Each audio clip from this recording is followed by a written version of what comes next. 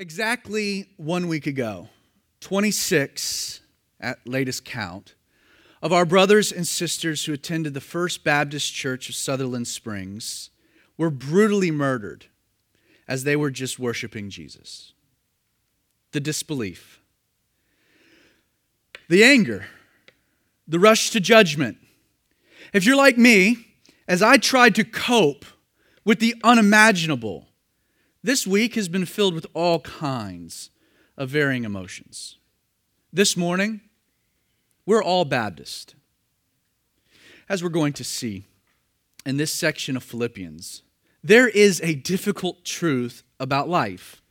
An inescapable part of life is that we live in a fallen, broken, and evil world. And as such, persecution and suffering, they're an inescapable reality. As a matter of fact, as this little Texan church knows all too well, following Jesus doesn't provide you an immunity to such difficulties and in some other instances such horrors. Paul will even close this very chapter saying something that's difficult to swallow. He says at the end of the chapter, "For to you," speaking to believers, "it has been granted on behalf of Christ, not only to believe in him, but also to suffer for his sake." As we noted in last Sunday's Bible study, Paul was able to possess joy in spite of his circumstances. Keep in mind, he's writing this letter to the church in Philippi, these Philippians, from a Roman cell. And yet Paul, this letter, it oozes joy. He's constantly referring to his joy and the fact that he was rejoicing. You see, Paul could have joy in spite of his circumstances for two reasons. One, Paul remained other-centered. When many of us would have sent to the Philippians a list of prayer requests we needed prayer for, Paul then opens talking about how thankful he is for them and the essence of his prayers. He's others-centered. But secondly, Paul was never robbed of meaning or purpose in his circumstances because he never allowed these things to rob him of his ability to see who he really was, his identity in Christ Jesus. Sure, Paul may have been a prisoner of Rome, but Paul served a greater calling that no situation could ever deter. He was, as he opens the letter, a bondservant of Jesus Christ. And yet, in spite of all of these things, there was a point of confusion among the Philippian believers that Paul writes, seeking to clear up. This is the confusing point for these believers. Though there are times when God sometimes grants us deliverance from our trials. It was the example of Paul in the Philippian jail, a supernatural occurrence. God delivered him from his trial. The earthquake, the doors opened, the chains were loosed. And yet there are other instances when God's grace it's designed not to free us from trial, but instead to deliver us through our trials. Then the example of this is Paul's present situation as a prisoner in Rome. Please know, because of God's grace, lasting joy has been made available independent of whatever dawning circumstance you might come to face or whatever situation you might be presently facing. Not only does the grace of God, the grace found in Jesus, free us to forgive, to liberate us from bitterness, but regardless of the trials or tribulations you might face, you can have joy for no other reason than this: that God so loved the world, so loved you, that he sent his only begotten Son to die in your place. If that doesn't give you cause to worship, cause for rejoicing, nothing will. Yes, the Philippians have continued to support Paul. They sent a love offering to help with some of his legal bills. They're supporting him in the midst of his Roman imprisonment, a reality that Paul opened the letter expressing his thanks for their partnership. But that being said, Paul now will continue his letter by explaining that this perceived setback, his imprisonment, was in actuality God's way of furthering the message of the gospel. You see, Paul will say in the next section that good was manifesting from bad, a bad situation. Verse 12 of Philippians 1, we read, "But I want you to know, brethren, that the things which happened to me have actually turned out for the furtherance of the gospel, so that it has become evident to the whole palace guard and to all the rest that my chains are in Christ. And most of the brethren in the Lord, having become confident by my chains, are much more bold to speak the word without fear." When Paul transitions by mentioning here the things which happened to me, there is no doubt that he's referring to the events that led up to his ultimate arrest and transport to Rome, where he now finds himself incarcerated, awaiting trial before a wicked, sadistic, evil man named Nero. In the original language, this phrase, "the things which happened to me," would be better translated as "the things which have come to dominate me." If you study the life of Paul, you'll notice that this man, he was a planner. Like Paul rarely did something without considering the ramifications. He was calculated and measured. Paul acted with intention, with a larger goal in mind. And yet, since his arrest in Jerusalem, Paul's life has completely spun out of his control. Like Paul's present circumstances had come to dominate his life, and there was nothing he could do about it. Have you ever felt that your life has spun out of control? That your situations, the things that have happened to you, have dominated things, dominated your life?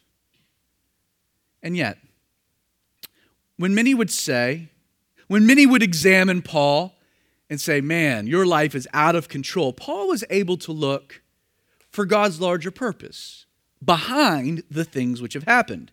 He actually says most incredibly that these things have turned out for the furtherance of the gospel.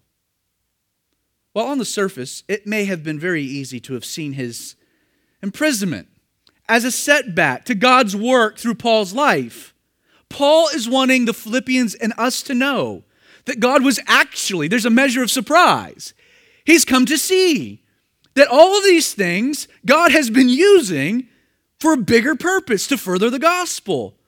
Paul had come to peace with his circumstances because he was willing to believe, to see that God's providential hand was at work regardless. In the Greek, this word furtherance, it's an interesting word. The word furtherance was a military term in the original language, a term that actually described the act of cutting down a forest in order to make a pathway for an invading army. This would have been relevant to the believers in Philippi, this church made up of mainly ex-Roman military men, being a colony of Rome. So they understood this term. It was a deliberate clearing of the way for a specific purpose. This is what the word furtherance means. And to what purpose does Paul attribute now the things that have happened to him? He writes that they've occurred for the furtherance of what? Of the gospel, not his standing, not his status, but of the gospel message. Paul is literally telling us that his present trial had actually been God's way of clearing a path by which the gospel could be proclaimed in a most radical and, for Paul, most unexpected way. That's why he says actually, like it's blowing my mind. Look at it. He writes, the furtherance of the gospel, then he says, it has become evident to the whole palace guard and to all the rest that my chains are in Christ. This phrase, the whole palace guard, spoke of the Praetorium. It was the main gathering place, the main headquarters for some of the Roman soldiers. Aside from Paul's influence impacting the commanders in charge, the very men who were tasked with guarding the Apostle Paul had not only, according to Paul, come to see his innocence, but had become followers of Jesus through Paul's witness. A four-man detail of Roman soldiers chained to Paul, rotating every 6 hours throughout the day, had heard this man preach. They couldn't go anywhere. No doubt Paul shared about Jesus, shared his story. You know, though a prisoner of Rome, the truth, it was actually Paul who literally held a captive audience. They couldn't get away from him. But there was a second manifestation. His trials, the furtherance of the gospel, it was impacting the household of Caesar. But there was a second result. He writes, "And most of the brethren in the Lord, having become confident by my chains, are now much more bold to speak the word without fear." The word translated here, having become much more confident, it would be better translated as persuaded, or that they were moved to action. Though in his chains, Paul had no doubt been removed from the larger game. Paul's absence had left a vacuum in the church at large. A vacuum that now Paul says is being filled by others.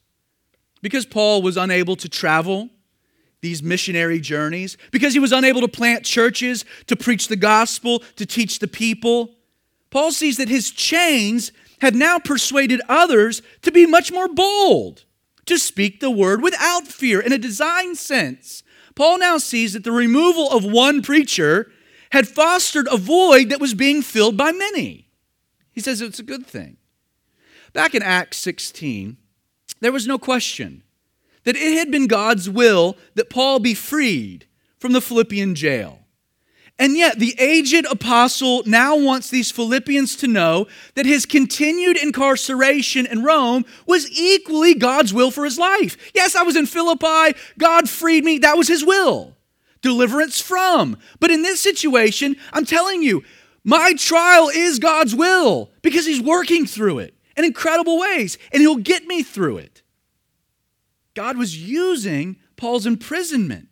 God's hand was on him. God's blessing was there. The blessings of God were still manifesting through his life, even in the less than ideal of circumstances. I have found, and maybe you can relate, that one of the greatest hindrances to our ability to have joy in times of difficulty, in times of trial, in times of tribulation or suffering or pain, really boils down to a failure to accept God's providence. You experienced that? I know I have. Like, we can wrestle with pain. We can be filled with disappointments, even doubt. But at some point, to have joy, God wants us to surrender these very real emotions to a much larger reality. And what is that? That God remains in control even when our lives turn to chaos. If you can't accept that, you'll never find joy or meaning, or the ability to see a purpose. Understand, Paul was able to have joy, not only because he remained others-centered, not only because he refused to forget his true identity, but Paul's joy manifested in the fact that he was willing to see how this season, his imprisonment, was equally part of God's larger plan for his life, for the gospel was being furthered. He continues, verse 15. Some indeed preach Christ, even from envy and strife, and some also from goodwill. The former preach Christ from selfish ambition, not sincerely, supposing to add affliction to my chains, but the latter out of love, knowing that I am appointed for the defense of the gospel. What then?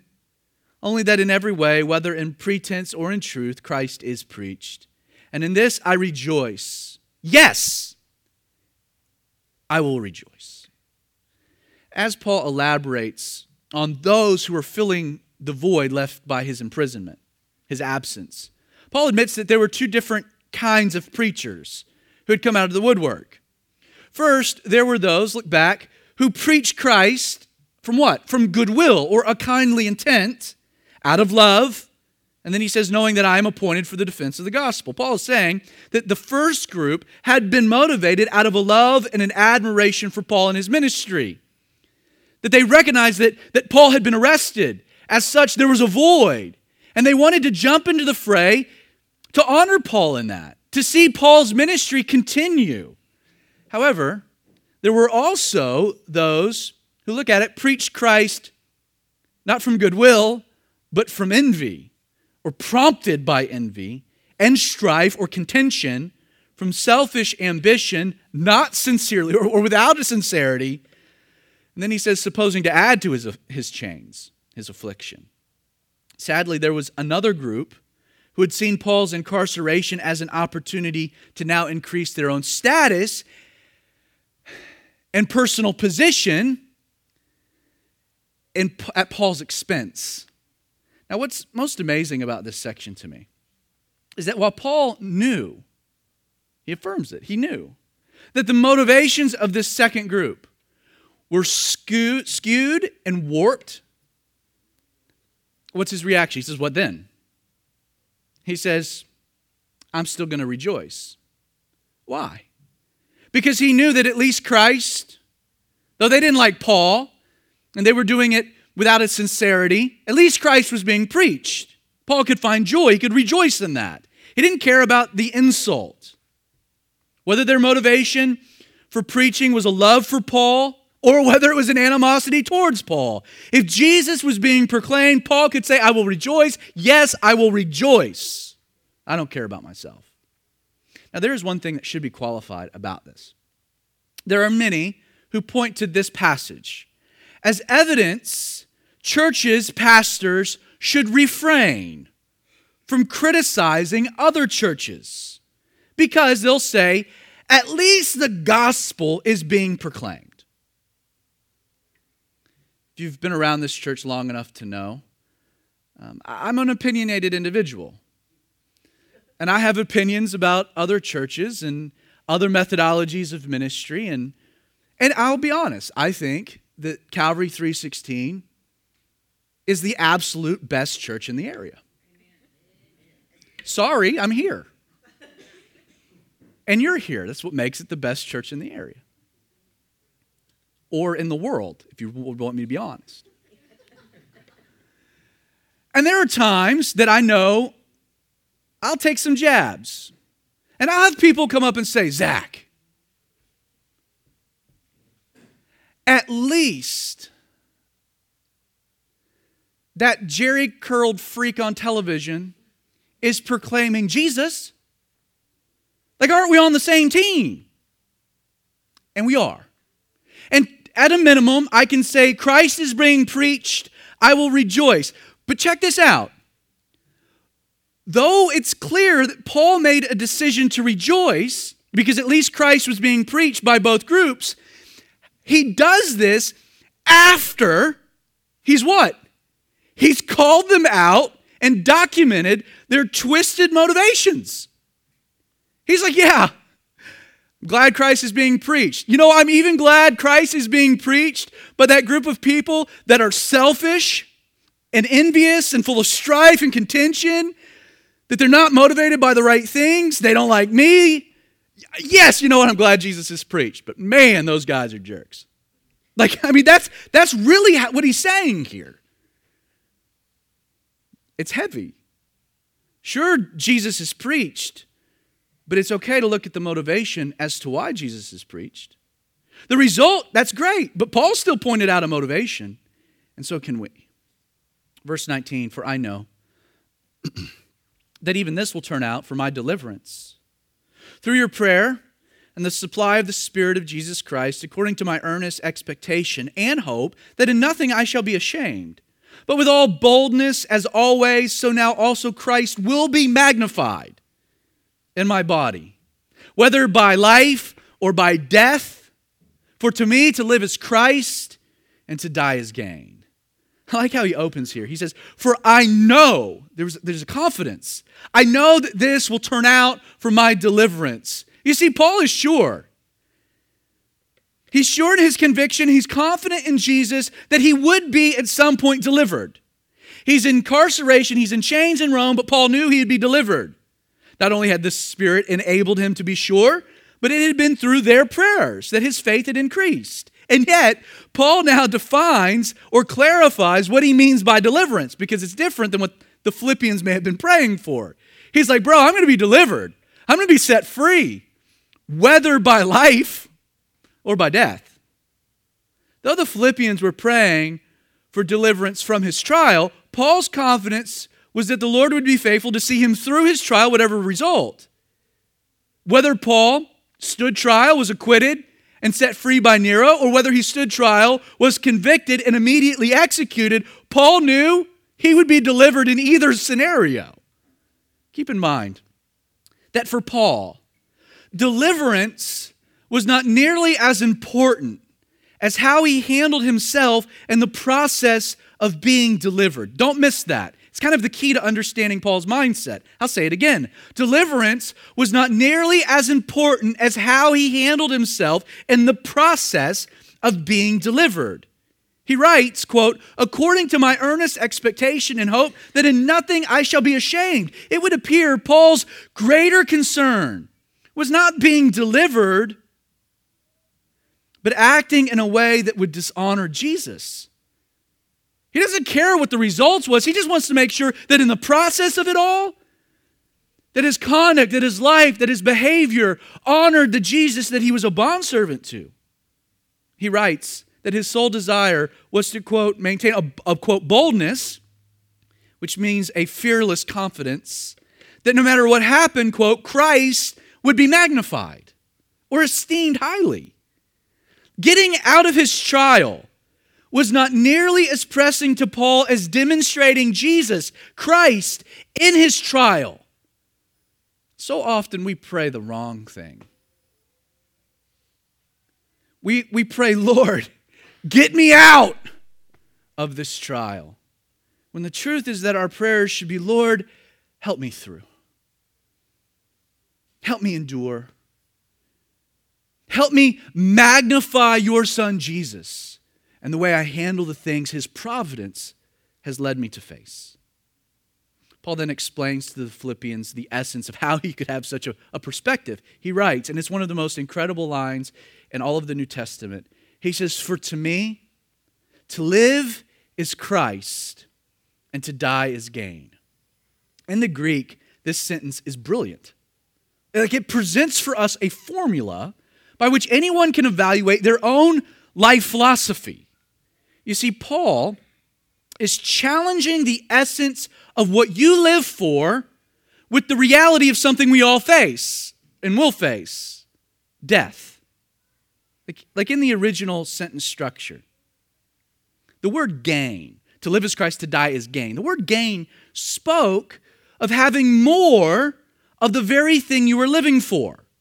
Like what Paul's saying here is to live as Christ and to die is more of what? Of Christ. To live as Christ, to die is more of Christ. It's one of the most profound philosophical statements in all of Paul's epistles, because you can use this formula to test every life pursuit. Like Paul is saying that living for Jesus made the most sense, because in death, what would he get? More of the thing he was living for. To live is Christ, to die is more the very thing my whole life has been about. Jesus, more of Christ. To live is Christ, and to die was to receive more of Christ. Like plug other things. To live is fill in the blank, to die is fill in the blank. Those two things have to be the same. To live is what? To die is more of that. Okay? So plug in other things. Like does the pursuit of money or wealth make sense for one's life? When death does what? It robs you of that. Like, can you honestly say to live is money and to die is more money? No, not at all. You don't take it. It's given to your kids as inheritance and they'll squander it. That's what they do. Like, can you really say to live is money or my job, and when I die, I get more of that? Or about ego or power? To live is gaining influence. Well, when you die, do you get more influence? No. Is it to be known? Not at all. Like whatever your life is pursuing, use that formula. It's what makes it brilliant. And you'll find that the only thing that actually makes sense is Jesus. For to live is Jesus, and to die, I get more of what I was living for, because when I die, I stand in his presence for all of eternity. If only King Solomon had been given this simple formula, he would have never needed to engage in a quest to find meaning under the sun. You can read Ecclesiastes. You see, the ramifications of this statement, they're radical in almost every way. Like, you could do a whole series on this one statement. Not only does this verse provide an eternal purpose to my temporal existence, but it completely reconstitutes the essence of what dying is, of what death is. Like according to Paul here, death is not the end of anything, is it? Like according to Paul, death doesn't rob you of life. It rewards you with more of what you were living for. You see, all death does is grant more of the thing your life pursued, if it's Jesus, or death strips whatever that pursuit was away forever. That's what death does. If you think about it, with such a perspective, Paul's like, bro, I'm going to get delivered, man. I'm going to be out of this trial one way or the other at some point, whether by life or by death. Because to me, to live is Christ, to die, I get more of Christ. Death is not taking anything from me. How do you kill a man like that? You don't. You can't. He continues, verse 22, but if I live on in the flesh, this will mean fruit from my labor. Yet what I shall choose, I can't tell. I'm hard pressed between the two, having a desire to depart and be with Christ, which is far better. Nevertheless, to remain in the flesh is more needful for you. And being confident of this, I know that I shall remain and continue with you all for your progress and joy of faith, that your rejoicing for me may be more abundant in Jesus Christ by my coming again to you. After making it clear that death was of no concern, Paul continues by saying, living, life, it wasn't all that bad either. I love how he's just so kind of like nonchalant and matter of fact about it all. Like he says, if I live on, this will mean fruit for my labor. Like Paul's being real. He's like, if I die, if this all goes bad, it's all good. I'm with Jesus. Peace. See you on the other side. But, if I do live on, I'll get to see God's continued work, maybe even come and visit you. That'll be good too. This is his approach. Life, death, it's just the continuance of one or the other. Like Paul's cool either way. Aside from, Paul, he says, remaining in the flesh. He says that this is more needful for the Philippians, as opposed to departing to be with Christ, which was far better for Paul personally. It's a heavy statement, really. Like, not only does this word desiring to depart, speak of a craving, like a real longing. Paul's serious. Like, he's not being trite with his words. He's like, man, I long to die. I long to be with Jesus. I long to, this word depart, means to strike the tent. I've been camping here way too long. It's like the Mosleys on week 8 in Montana. I'm striking the tent and trying to get home. It's time to get home. Like, that's what he's saying. And before you find that kind of offensive, Paul had good cause. In 2 Corinthians 11, let me read you for something. Like Paul wrote that in addition to being falsely accused, slander, gossip, constant opposition, this is what he writes. He writes, in beatings more abundant, in stripes above measure, in prisons more frequently, in deaths often. From the Jews 5 times I received 40 stripes minus 1. The minus 1 was them being graceful. 3 times I was beaten with rods. Once I was stoned. Not smoking weed. He was literally stoned. 3 times I was shipwrecked. He actually writes this before the 4th time he was shipwrecked. 4 times he was shipwrecked. A night and a day I've been in the deep. My greatest fear is being in a boat in the ocean and it going down and me floating around thinking about sharks. This is what he's referring to. A day and the night in the deep, and journeys often. And perils means dangers of water, dangers of robbers, and dangers of my own countrymen, and dangers of the Gentiles, and dangers in the city, and dangers in the wilderness, and dangers in the sea, and dangers among false brethren, and weariness, and toil, and sleeplessness often, and hunger, and thirst, and fastings often, and cold, and nakedness, besides the other things which come upon me daily. My deep concern for all the church is like finishing the race. Sounded pretty promising to Paul. If that had been your life, wouldn't you have had a deep longing? Like, man, I'm here. If this is it, I'm cool with it. But in the end, Paul concedes. He concedes. I'm hard pressed between the two. The word hard-pressed, it means in a strait. Describes the moment a ship is forced into a narrow channel. Paul's struggle here is what he wanted versus what he knew the Philippians needed, which is why he says, nevertheless, in spite of these things, to remain in the flesh is more needful for you. Once again, the apostle, he has joy because he's remaining others-focused. Paul saw a greater need, a greater purpose remaining alive for the Philippians. Verse 27, only let your conduct be worthy of the gospel of Christ, so that whether I come and see you or am absent, I may hear of your affairs, that you stand fast in one spirit, with one mind, striving together for the faith of the gospel, and not in any way terrified by your adversaries, which is to them a proof of perdition, but to you of salvation, and that from God. For to you it has been granted on behalf of Christ, not only to believe in him, but also to suffer for his sake, having the same conflict which you saw in me, and now here is in me. Only let your conduct be worthy of the gospel of Christ. That word conduct, it's fascinating. The old King James Version translates it as conversation. Let your conversation. That word falls just as short as the translation of conduct. In the Greek, the word we have here can be translated as politic. It spoke of a manner of living, a manner of life, consistent with one's citizenship. Like in our case, in the case of a Christian, a believer, our lives are to be lived consistent with the gospel and in line with what it means to be a citizen of heaven. For this world is not our home. Let your politic, your manner of life be worthy. To be worthy of the gospel. Once again, this word worthy, it literally means to be weighed on a scale, but to be found of equal weight to. That's what the word means. Now don't misunderstand Paul's point here, because many do.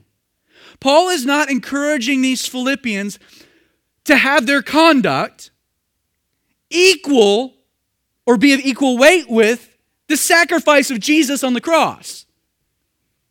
How in the world can my behavior or my conduct ever live up to that? It can't. The death of Jesus, my behaviors can never live up to that. It can never achieve that. Instead, what Paul is saying is he's saying their worth, demonstrated by Jesus' sacrifice, their worth should then influence their conduct. It's the opposite. He's saying, see how much you're worth. And by your worth, that should then determine your conduct. You know, it's not abnormal to hear people's biggest hang-up concerning Jesus. Sounds something like this. And at some point, probably every one of us in this room have uttered these words. We've said something like, but Zach, and I'm just not worthy. I'm not worthy of God's grace. I'm not worthy of his forgiveness. And while I understand this sentiment, the reality is that is a lie from the deepest parts of hell. The truth is that God, knowing absolutely every single thing about you, determined you were of such worth that he sacrificed his only begotten Son. Your worth is equal to the very life of Jesus. That should influence your behavior, shouldn't it? That should impact the way you see yourself and you see your calling. It's insulting. It's insulting to God to question your worth when he's gone to such great lengths to determine it. He is your creator, and thus it is his job to determine your value, not yours. Always remember, grace. Grace may be free for the believer, but grace isn't cheap. The extension of God's grace required the complete and total spilling of Jesus' blood on Calvary. God's grace for you, friend, cost Jesus absolutely everything.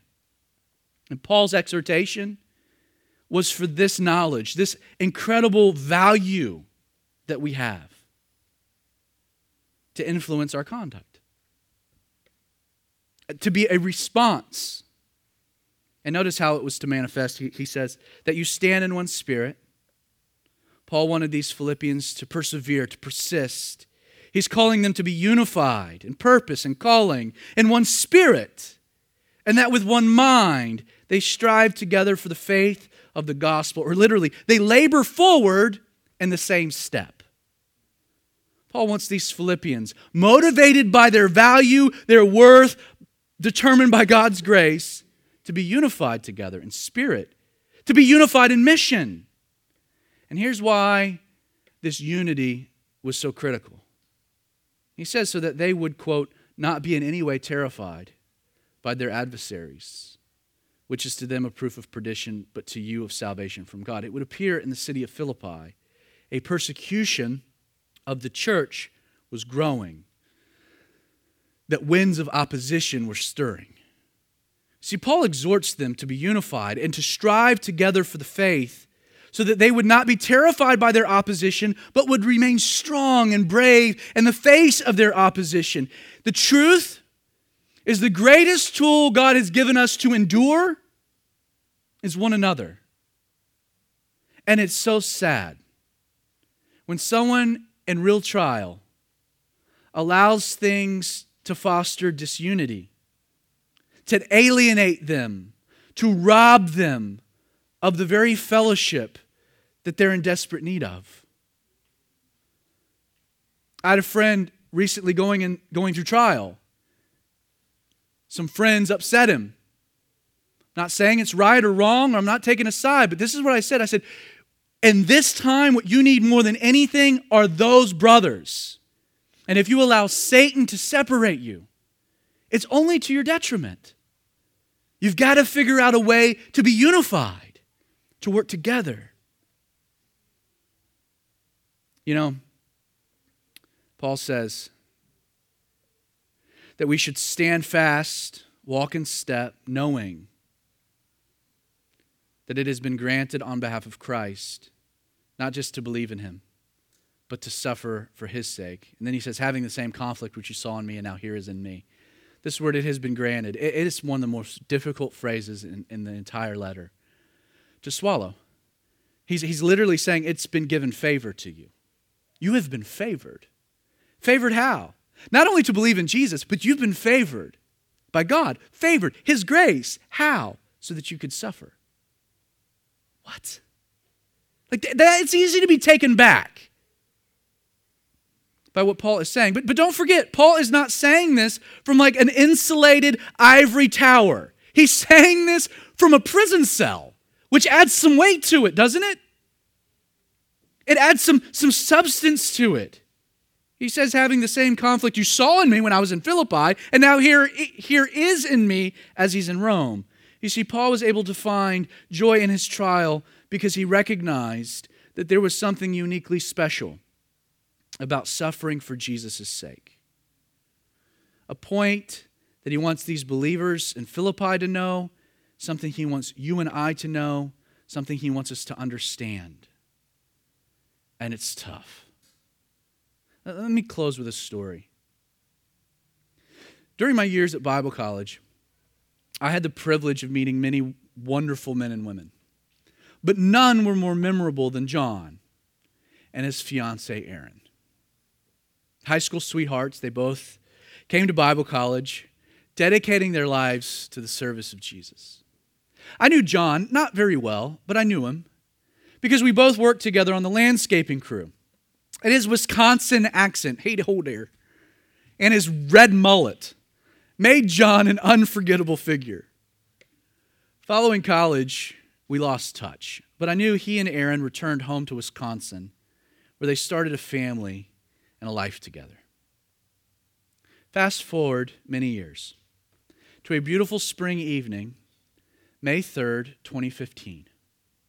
Around 7:30 p.m., John Stoffel and his wife Erin, along with their 3 beautiful young children, Olivia, age 11, Ezra, age 7, Selah, age 5 at the time, they were enjoying a quiet stroll across the Trestle Trail Bridge in Minnesota, Wisconsin.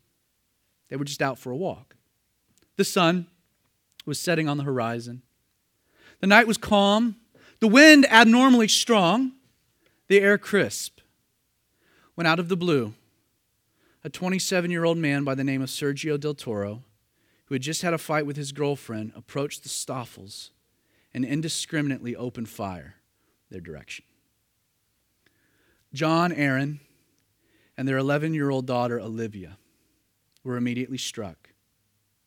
Though in the moments that followed, Aaron suffered 2 additional gunshot wounds, one in her abdomen, hand, leg. She proceeded to help the 2 younger children to safety. From her report of the incident, she says that John's final words, as Olivia lay dying in his arms, were directed to the gunman. That John looked up at him as he was bleeding out and said, "May God forgive you." Sergio then proceeded to turn the gun on himself and take his own life.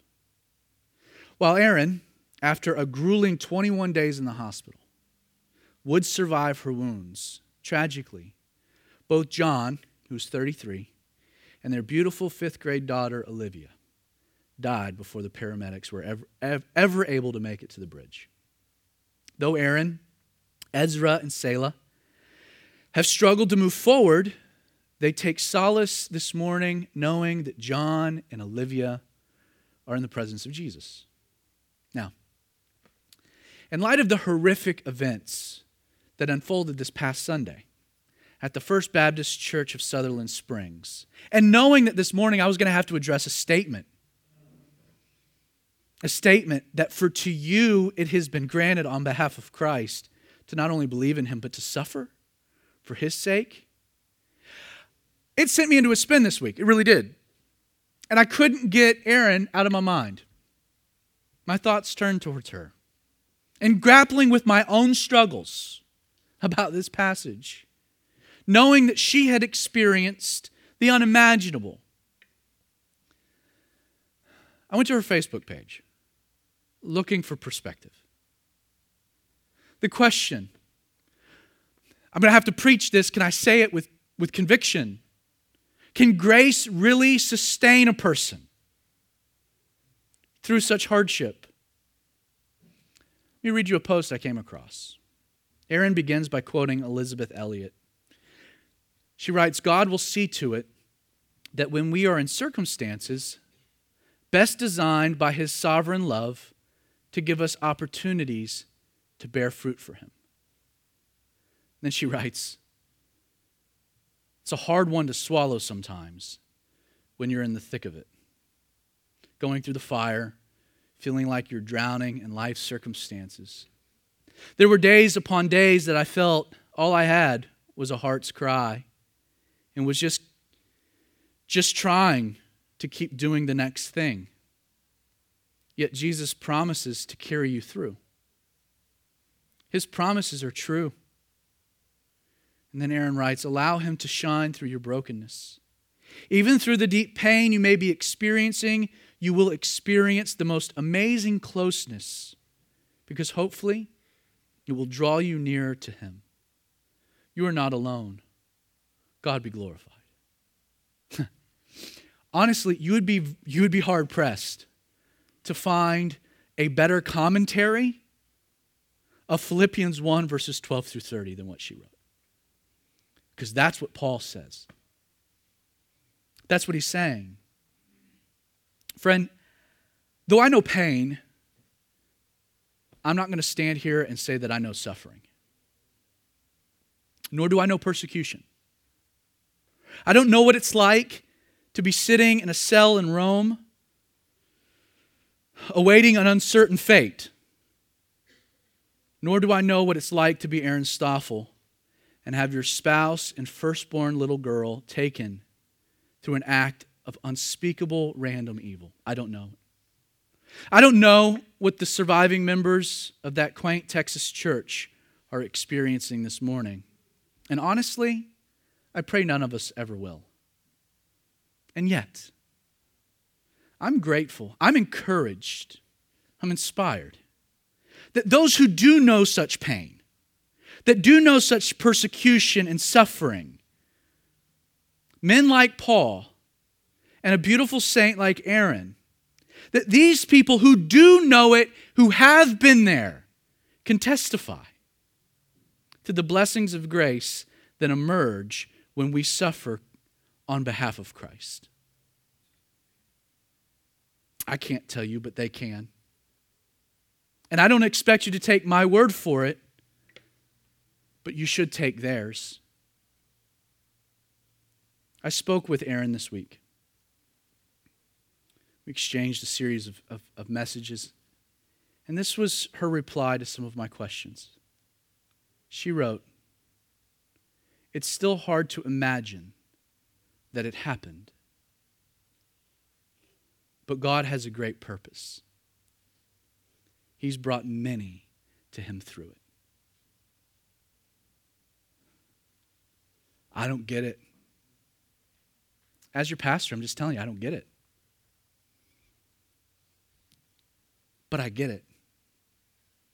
And I can sit under it. And I can allow it to move me. So if you'd join me, let's pray. Father,